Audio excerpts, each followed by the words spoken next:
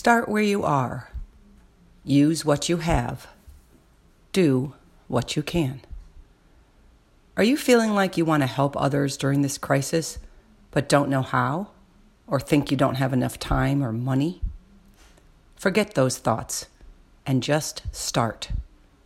Do one small thing with whatever skills you have, with whatever resources you can find. Maybe write a letter to a shut-in. Maybe read a book virtually to a child so the mother can get a 15-minute break. Drop off goods at a local food bank. Call a friend or a family member. Take an elderly neighbor's dog for a walk. Bake a pie or some cookies and drop them off at a hospital for the nurses. Sew masks. Run errands for someone. Teach a free class on whatever you know. Start an educational blog on a topic you love. Give your old books to a free library or start one in your neighborhood.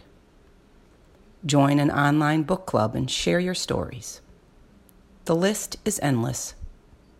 In helping others, we help ourselves.